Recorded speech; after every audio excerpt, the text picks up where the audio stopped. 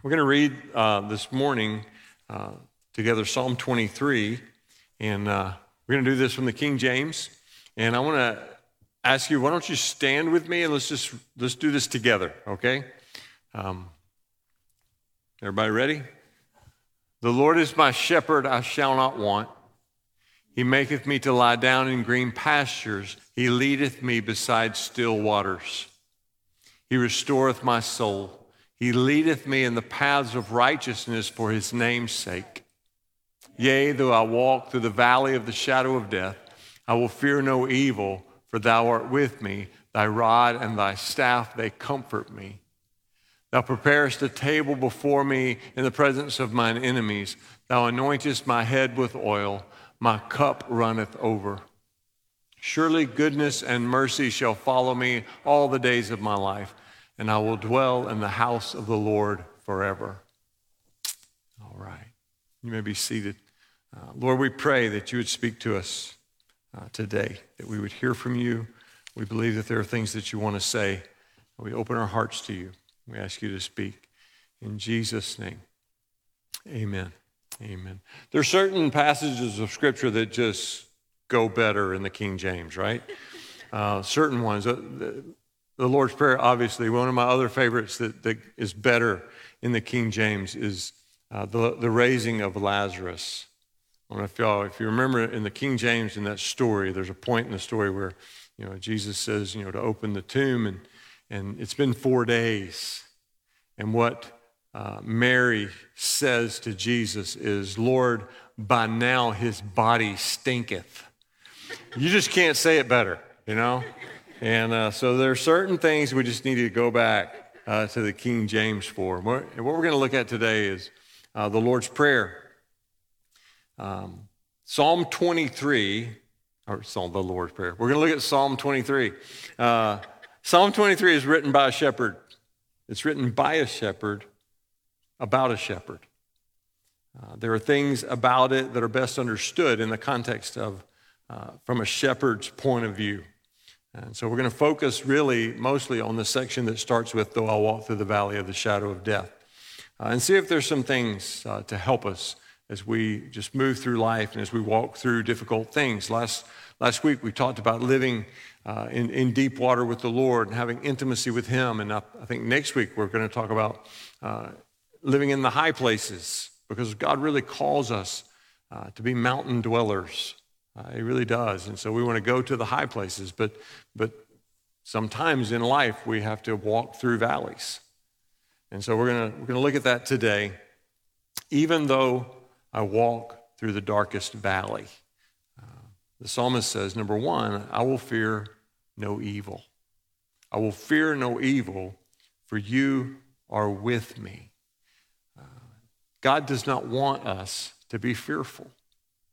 He doesn't. He doesn't want us to be fearful. In fact, over 100 times in Scripture, we find the words, fear not. And yet most of us, if we're honest, would have to admit that there are times we enter into or fall into a place of fear. I remember years ago, my wife and I were on an airplane coming back from Costa Rica, and we hit the worst turbulence I've ever experienced on an airplane. It was really bad. And at the time, it was 1993. Our children were young. Mason was about 6. Grace Ann was maybe 4. And so this fear came over Melissa as this plane just shook. What happens to my children if something happens to this plane? And the fear didn't end when the turbulence ended.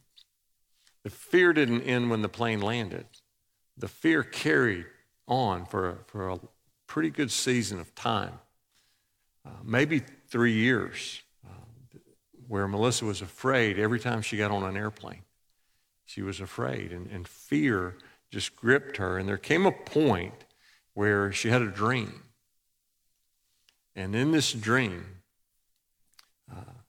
the Lord spoke to her.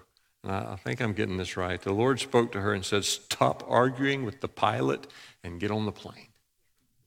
Stop arguing with the pilot and get on the plane. And she would say that there was a part of her that thought her fear could keep the plane in the air. And it can't. It just can't. There are times when fear stops us. There are times when it slows us down, and then there are times when it just stops us. And there are a lot of things that we allow to get to us. There are a lot of things that people are afraid of. I don't know if y'all know. Do y'all know what electorophobia is? Electorophobia is the fear of chickens. Some of you have been stopped by that. Now, coulrophobia, I think that's how you pronounce it. C-O-U-L-R-O phobia. Coulrophobia. Anybody know what that is? Some of you have it. I promise you. It's the fear of clowns. Any professional clowns here? Just looking. I want to make sure that, okay. Unfortunately, there'll be somebody watching on the live stream who is a professional clown. But I just want to ask, whose idea was that? I mean, come on. Ecclesiophobia. You might know what that is? Fear of church. It's a real thing. Some of you are experiencing homiliophobia. You know what that is? Homiliophobia? It's the fear of sermons. And some of you have that right now. Selenophobia. You know what selenophobia is? The fear of the moon. The fear of the moon, not the fear of Selena Gomez, Matt. The fear of the moon. The moon is 238,900 miles away. And there are people that are afraid of the moon.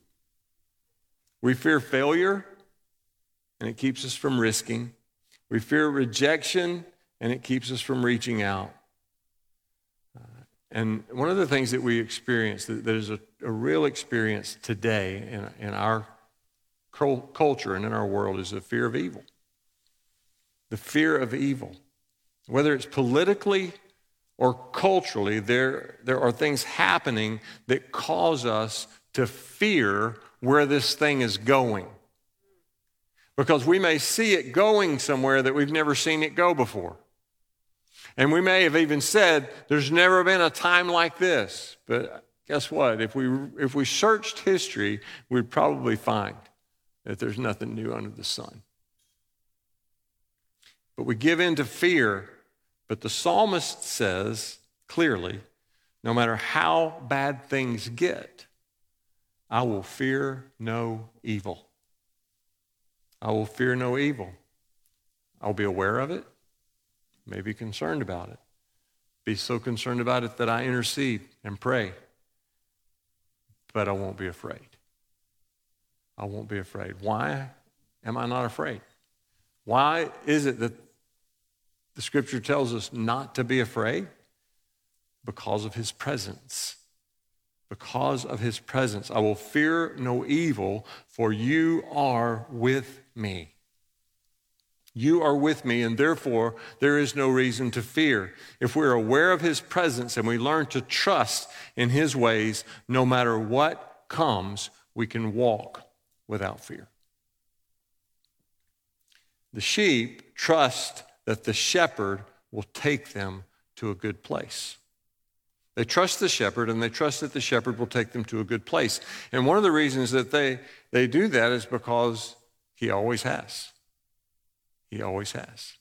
You see, the shepherd doesn't just wander around and hope that he finds a good place.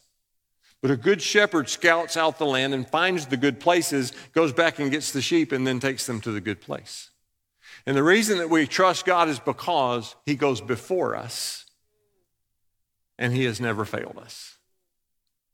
He has never failed us. The sheep trust that the shepherd will take them to a good place because he always has.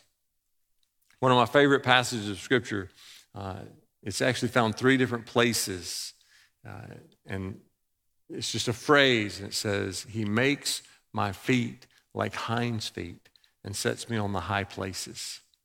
Now, I've preached from that passage before, and I remember clearly the first time I heard that passage read, I was sitting on about the third or fourth row in a church in North Alabama on this inside aisle. I didn't know, y'all. I was a brand new Christian. I'd been a believer for maybe a year or a little less than a year, and I didn't know that there was stuff in that book twice.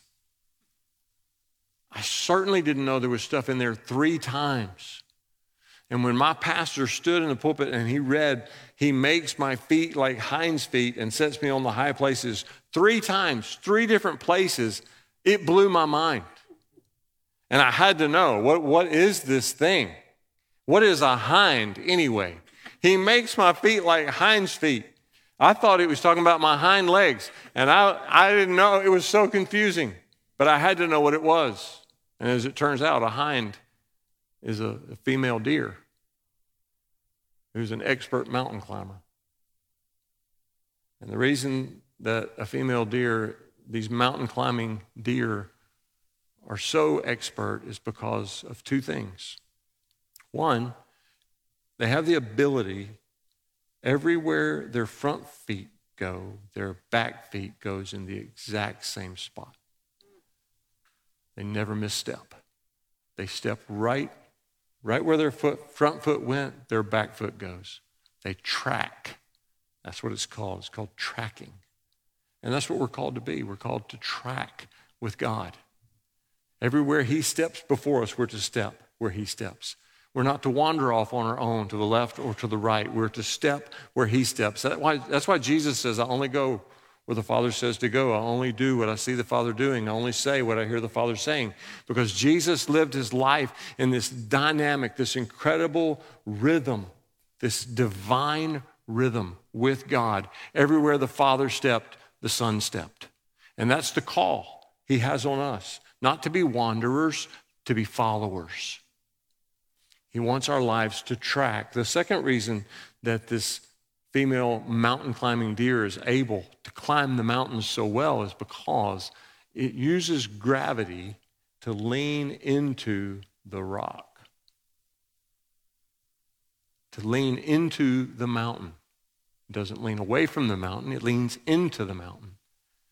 Doesn't it make sense that you would find stability by leaning into the rock? Step where he steps and lean into him. Jesus has gone before us. Everywhere that you walk, every place that you have to go, he has been. He has gone before us and he has found the way and he has come back and gotten us, and now he will take us with him. Jesus has gone before. He's been tempted. He's been persecuted. He's been rejected. He's been crucified. And there is nothing in your life that will take him off guard. Nothing. Second thing we see is your rod and your staff, they comfort me. This is important. It's important because we need to recognize that we are comforted by his resources, not ours. We are comforted by his resources, not our own. His rod, and his staff. Sometimes we try to comfort ourselves in difficult times by focusing on our strengths, by focusing on our abilities, maybe even by focusing on our experience. You may be tempted to say, well, I can do this. I've done it before. But we don't need to focus on our own abilities and our own resources. We need to focus on his. Depend on his ability. The rod by the shepherd is used to defeat enemies. The rod is used to defeat enemies. And for us, it represents the word of God. Because the word of God is our weapon against the enemy. When Jesus was carried into the wilderness and tempted for 40 days by the enemy, he used the word of God as his weapon against temptation, against the accusations and the temptations of the enemy. He used the word of God, and we have to have his word in us. We talked about this last week, that David said, I've hidden your word in my heart so I won't sin against you. We need to learn it. We need to know it. We need to memorize it. We need to believe it. We need to live it. His word is our weapon. His word is our rod. Second, it says his staff. The staff was used to guide and to direct and sometimes to rescue. And for us, the staff is the Spirit. The Holy Spirit is our guide. He is our comforter. And sometimes he is our rescuer. He is a resource within us that guides and directs. We need the rod and the staff. We need the word and the Spirit. You will never, at Riverstone Church, you will never hear us say that we're trying to decide whether to be a word church or a spirit church. We will be a word and spirit church. We need the word of God. We need the Spirit of God. The third thing, he says, you prepare a table for me in the presence of my enemies. Every time I read that verse, I think about Graham Cook. I think about Graham Cook. He came and spoke at our church several years ago. I was listening to a teaching tape of his one time, and he was talking about this particular passage. And he had a dream about this passage. And his dream was about, even though I walk through the valley of the shadow of death, you are with me. You set a table before me in the presence of mine enemies. And as he tells the story, in his dream, he's standing in this valley and he's surrounded by the enemy, just on every side. And he can feel a little bit of anxiety, a little bit of fear welling up, and he looks up and there's a banquet table before him that is just laid out with every kind of food you can imagine, just a huge celebration banquet. And in his dream, Jesus walks up to him with a, what do you call that, towel, a towel over his arm, like a waiter. And he looks at Graham Cook and he says, will you have the soup or the melon? You know, and in his mind, he's thinking, you know, this is a dangerous place. This is a dangerous place. I'm surrounded by the enemy on every side. But all Jesus cared about was, would you have the soup or the melon? Because God provides for us and gives to us and even lays a banquet table before us in the presence of our enemies. You prepare a table for me in the presence of my enemies. Everything of God is available to you in the valley. Everything of God. Everything God has is available to you in the valley because he is there with you. He is with you. He wants to spread a banquet feast for you in the presence of your greatest difficulty. He does. Don't think, hey, when I get through this, I will enjoy him. He wants you to enjoy him in the midst of it. In the midst of difficulty, in your darkest hour, in the worst circumstance, to enjoy his presence because he didn't send you through it. He's walking with you through it. And you know, there's an important word in there, through. He doesn't send you there and say, stay there. He leads you through it. Yea, though I walk through the valley of the shadow of death. Fourth thing he says is, you anoint my head with oil. Sheep have great difficulty with pests and parasites. You've probably seen sheep out in the field just shaking their heads, and they'll even bang their heads up against fence posts. And one of the reasons is because they're crazy.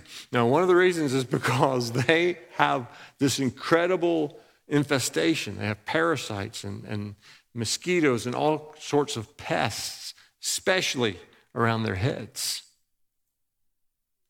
And one of the most comforting things that a shepherd can do for a sheep is to pour oil on its head.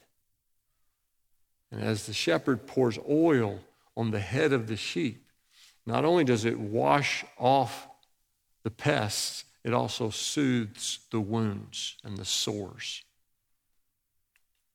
He anoints my head with oil. Paul says in Romans 12 that we are not to conform to the pattern of this world, but to be transformed by the renewing of our minds. You know, for most of us, the most difficult pest that we will face in life is our mind. For most of us, the most difficult pest that we will face in our lives is what we think, the thoughts that we entertain, the things that we believe. Picture God today just pouring his oil over your head and renewing your mind, eliminating the pests of fear and doubt and unbelief. The fifth thing he says is goodness and mercy will follow me all the days of my life. I had a buddy one time who had 2 dogs, and he named them Goodness and Mercy because he wanted them to follow him. This is the most important posture in the valley. The most important posture in the valley is this: God is good. He has always been good. He will always be good. He can be trusted. When you're walking through the valley, and many of you have, this has been this last year, maybe one of the craziest times that we have lived through, one of the most difficult. Some of you have seen loved ones pass away during COVID when you couldn't go and sit with them and hold their hand and be with them through that darkest hour. Transition from life here to life there. So that's a difficult thing to have to move through. But God is good. He has always been good. He will always be good, and he can be trusted. His goodness and his mercy will follow you all the days of your life, and you will dwell in the house of the Lord forever. I long for that day. I do. I think we all do. We long for the day when we can spend eternity with him. But happiness doesn't start there. It just continues there. Being content doesn't start there. It just continues there. Experiencing the joy of the Lord's presence doesn't start there. It continues there. Because he says to us clearly, yea, though I walk through the valley of the shadow of death, I will fear no evil, for you are with me. Your rod and your staff, they comfort me. You have anointed my head with oil. My cup overflows. Surely goodness and mercy will follow me all the days of my life, and I will dwell in your house forever. Now let's pray.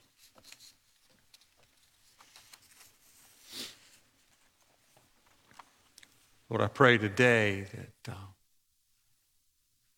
that we would lean into you. That we would lean into you. And that your Spirit would so fill us that our lives would track. That we would not be wanderers. We would be followers. In Jesus' name, amen. I'm going to invite our teams to come and prepare to pray for people. The teams will stay here and pray for folks for as long as there are people that want prayer. And just encourage you to take advantage of this.